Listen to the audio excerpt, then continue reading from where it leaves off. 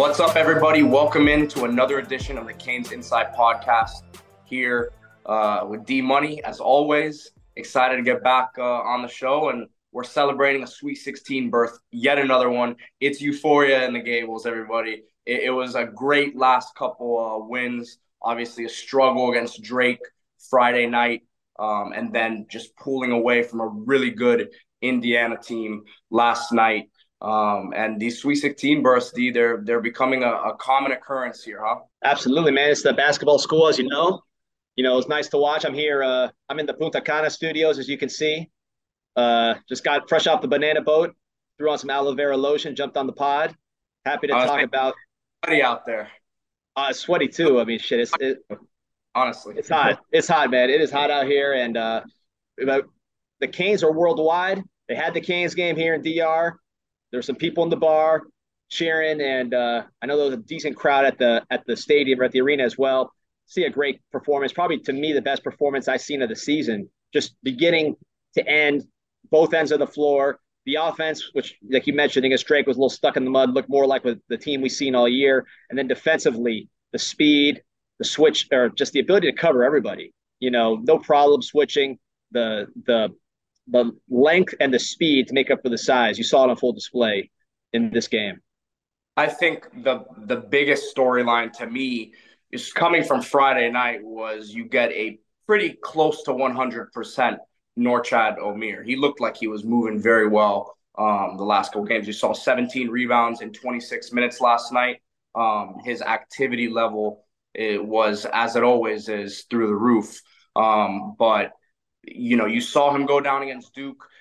I, was thinking that was season over, the way that it looked, the way that he reacted, right? But credit to Miami's training staff and obviously Norchad himself for doing what he had to do to get himself right. Yeah, it felt like he got his hand on every single basketball. I mean, I don't know what the final rebounding numbers were, but if they do that whole deflection, touching the ball stat, it had to be through the roof because even the ones he didn't get, he was tipping it to somebody. So Right. he looked bouncy. The second jump was there. He was switching on guys, no problem. Had the lateral quickness.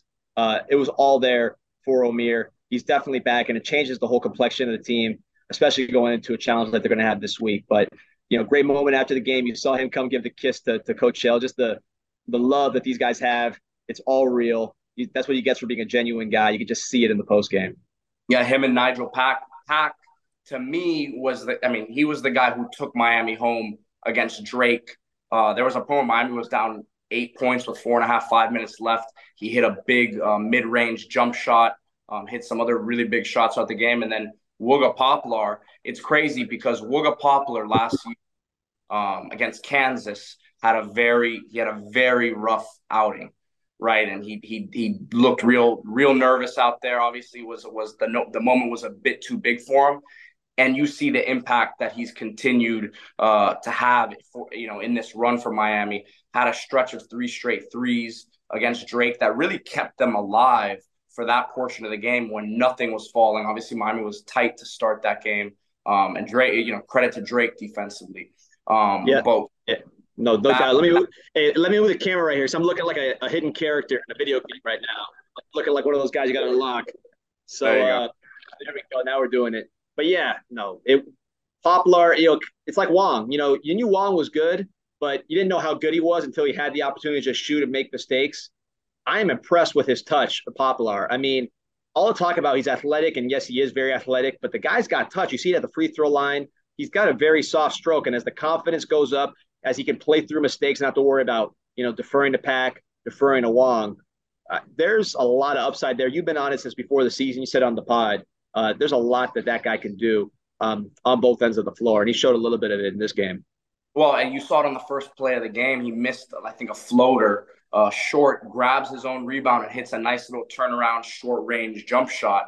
But that's those types of shots. He hit a very big pull up jumper against Drake on Friday night as well. I think that brought them within 2 points late in that game before they obviously overtook them. But what a nice burst he's kind of been because obviously he's a starter, but it almost feels like he's a sixth man the way that he's used offensively because he's not the one of the top two or three guys normally. But then he gives you those glimpses where you're like, man, this guy can be something really special down the line. And right now he's been a big part of this run as well. No question. And I want to give love to Jordan Miller as well. Um, I remember when James Jones was at Miami, he played like center. He was basically a big man that became the perimeter player, the shooter that later on. But he was always versatile, always long on defense, always had a nice touch. Although again, he was not the 3-point shooter that he became in the NBA.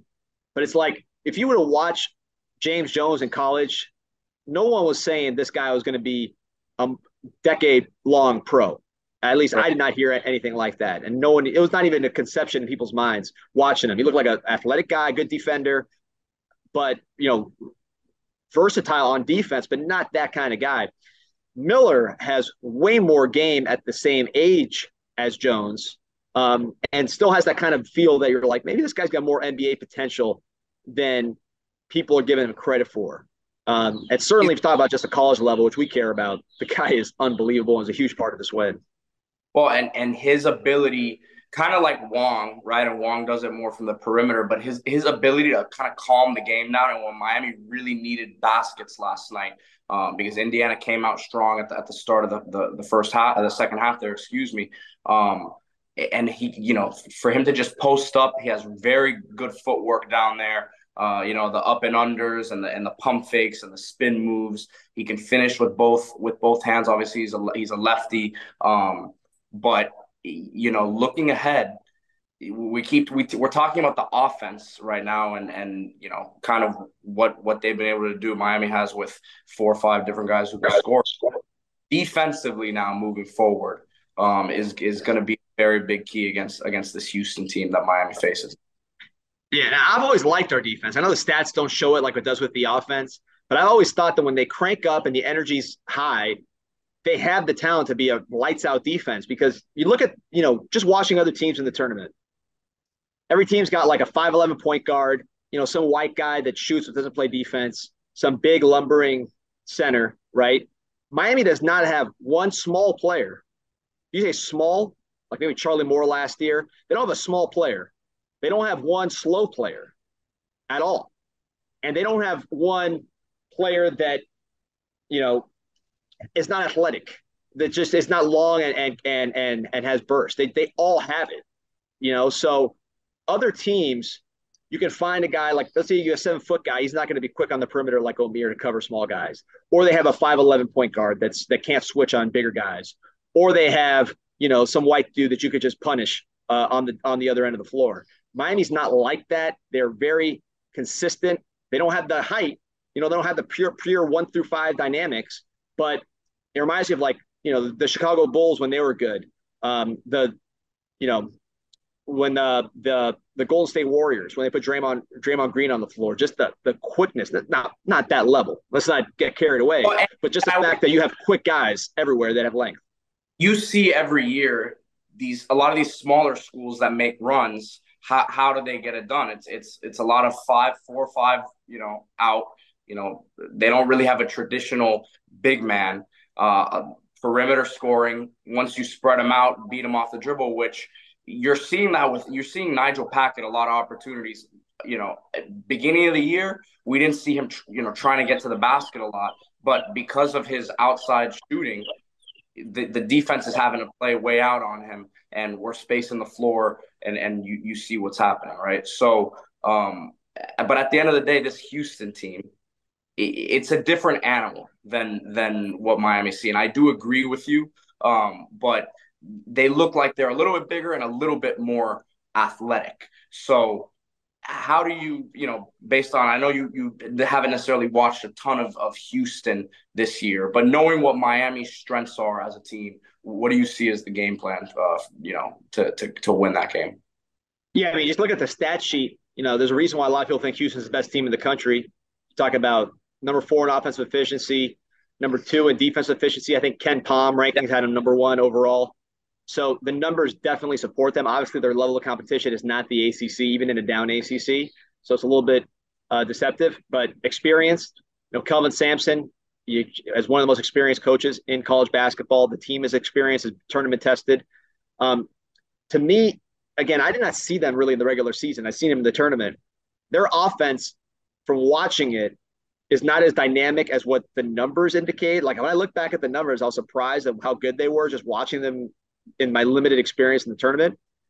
I know Sasser's been hurt, so they're a little banged up in that respect. He But played 30 minutes last game though, so I would expect him kind of like Omir to be as close to 100% as they're going to be with those sort of injuries. but if Miami can just force that offense to be out of sync, because they're not running on all cylinders now. I look at their last 10 games. Their offense has been playing worse than it did at the beginning and the middle of the year. Again, injuries have a role in that, but that's the reality. So if Miami's defense can set the tone like it did yesterday, like it did on Sunday, as far as really just setting the tone from the start, this is an offense that you can throw out of sync. The defense is going to be tough. Houston is a defensive team. It's not going to be easy at all, but you have great players. You have the ACC Player of the Year in Isaiah Wong. You got a guy in Nigel Pack that can, shoot for days. And then you have someone like Omir who might not look pretty, but he can create second chance opportunities and things that even a good defensive team can't account for just because it's the scramble and the randomness that he creates. So, Miami just needs to really, to me, bring the intensity on defense, make this a slugfest, and then have your tremendous guard play and the guys like Miller and Omir making winning plays. Maybe a Poplar being the X factor to carry it home.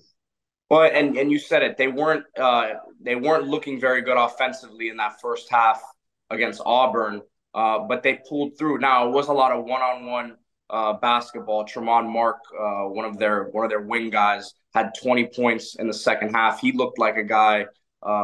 Look, they're similar to Miami D in the sense that they are very balanced offensively. They have five players in double digits. Sasser being their leading guy, like Wong is for Miami. But the guy who I'm very interested to see how really this is going to be an Omir matchup, but Jarris Walker from, true freshman, 5-star, top 10 recruit out of IMG, a guy that's, a lot of people believe is a lottery pick, absolute physical specimen, shoots the 3-point shot, I think 34%, 35%, so can knock it down from the outside. But he's a little bit bigger than Omir, a little bit longer, right? And this is about as talented of a guy as Miami's seen all year. And he's really was seen as the missing link for this team that has now gone to 4 straight Sweet 16s, right? The Final Four being in Houston, that's kind of been the theme for them, the discussion, the questions all year. So this is a team playing with a lot of, you go to 4 straight Sweet 16s now. A lot of these guys have been on this run that they've had over the last 3-4 years. There's a lot of pressure riding on them. So if Miami can jump out to an early to a good early start, like Auburn did against Houston, right? I think Auburn just didn't have the guys at the end of the day this year that they had last year. Another team that Miami beat last season. But this is, like you said, you could make an argument that this Houston team should be the favorites the rest of the way.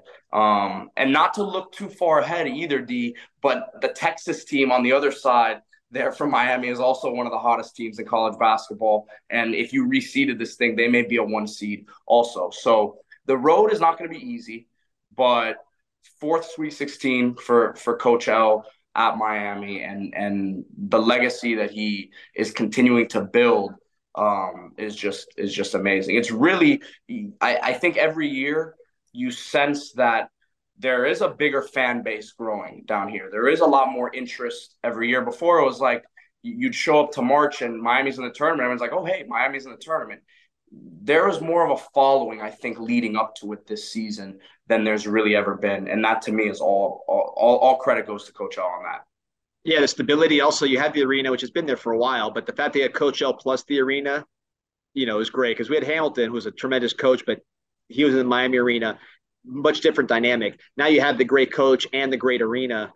People have good times there. They come back. You get some regulars. I mean, I go to those games and you see people that are there every single day and they just all know each other. So you build that kind of, the Coral Gables, South Miami sort of nucleus of people that are just there all the time. And then the students making more and more of an impact. So it's the best program in town. There's no question about it. You talked about all the things Houston's done. Miami was in the Elite Eight last year. Yeah. And Miami is the ACC we'll call them the ACC champion because they would have won the tournament, in my view, if Omir Right. didn't get hurt. At least it would have been a very much a favor to do that. They won the 4 or 5 points to Duke without him, or maybe it ended up being 7 or something like that. But it was a one possession game late in that game. right, and they won the regular season, and obviously the last ACC team standing. So you're talking about the ACC champion. Another thing is, and I hope this is a something that sticks with them. To be the ACC champion and to be a 7.5 point dog to an AAC team, no matter how good Houston is, if I'm a betting man, a battle tested team like Miami, that kind of dog with that kind of experience, and they were in the Elite Eight last year. Obviously have transfers, but Wong was certainly there. Guys like that. Miller was there. There's a lot of pride. And if that underdog vibe really starts to pick up, and Miami doesn't become the cool team to pick, and people just start putting the other way, we'll see. The game's on Friday, so the hype's going to build and build.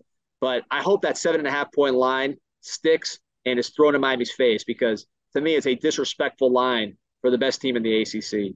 Well, the thing Miami I think does have going for them big time is that this is not a Houston team that has. This is probably the best team that they faced all season long, right? It's not. They don't. The ACC is not the ACC. We understand that, but they still did not have the schedule that a Miami had.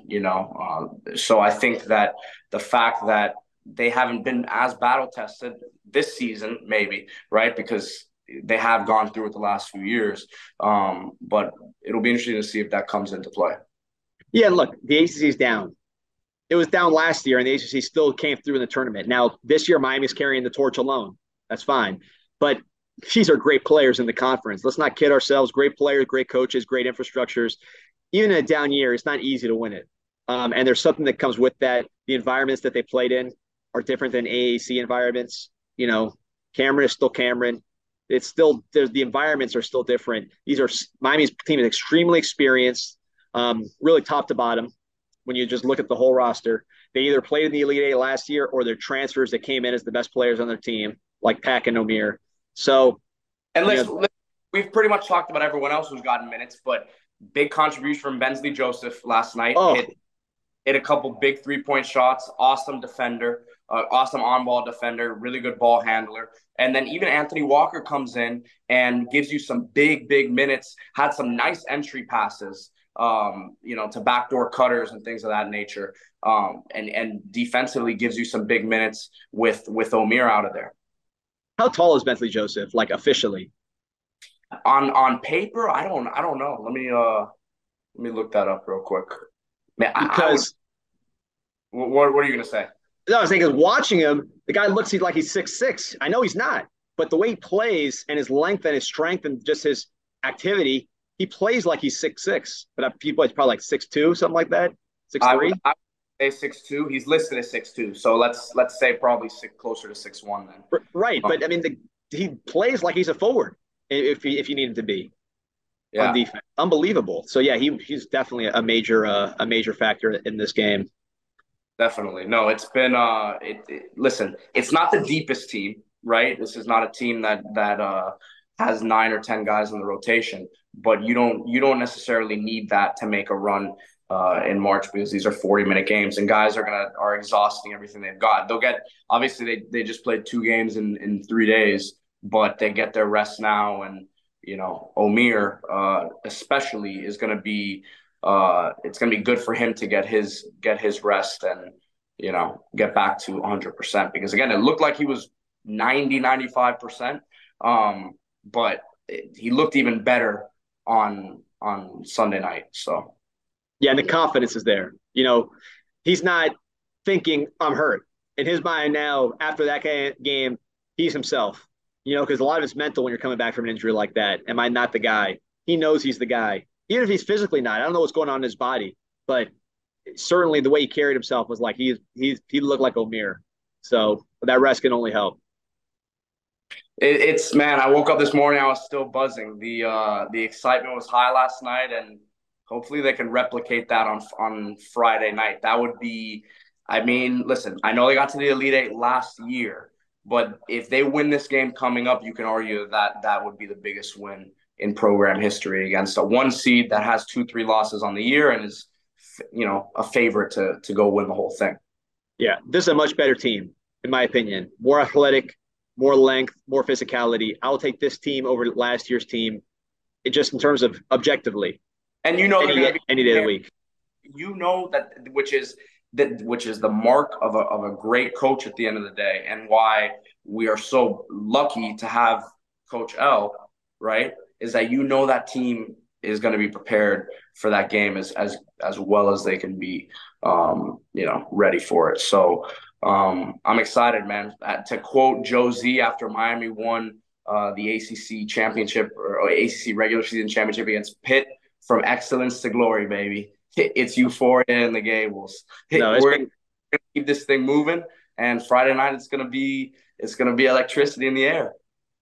it's been glorious, man. You got also, right before the Canes game, you had USA beating the brakes off of Cuba in the World Baseball Classic in Miami. Hopefully it's like one of those, like when Clemson beat Al Golden by about 70 points. Showed Miami how stupid their leaders were. Maybe that's one of those deals. But that was a very satisfying blowout for the USA in the Classic.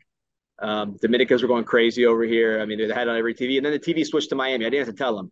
That was the number one show in town. Once that game ended, boom, flipped to the Canes. Didn't have to say a word. So things are looking good right now. And football fans, don't worry. We got a ton of spring stuff, a ton of recruiting stuff. I promise you, you're going to get major deposits at the bank. There's no Silicon Valley Bank.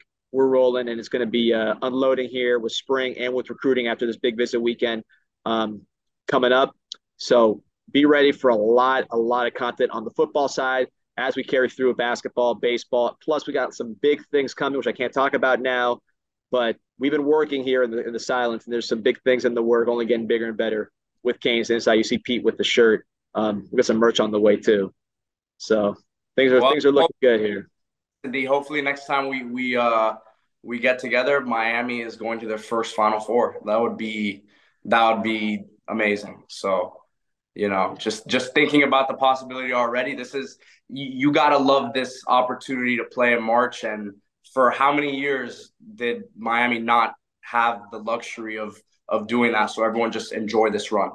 Yeah, and you're a day one fan, Pete. I mean, you've been Very hardcore. as day one as it could be for me. I was at the old convict. Well, it's not old; it's the same building, but the Convocation Center.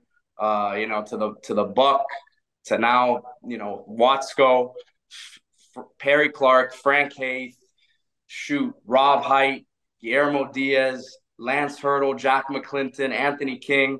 I mean, I still get excited about, from thinking about those years, which were not great years as it was, but it's just great to see how far this program has come. No, absolutely. And it's funny, I saw a tweet that said Miami was supposed to save the ACC in football 20 years ago, whenever that started getting in the works. Miami ended up saving the ACC in basketball this season, and hopefully take it all the way to the top and bring it back home. So What a they story. can do it. They can do it, man. They're this championship caliber team. I'm not saying they're the favorites or anything, but what they got the ACC Player of the Year. They got shooting with Pack. They got experience galore. They got versatility with Miller. They got a unique college big man in Omier. They got the best coach around. I mean, they can do it. Not a fluke. Definitely not. So let's see what happens. Next week, we'll be back here on the Canes Inside podcast. See you guys then. Go Canes.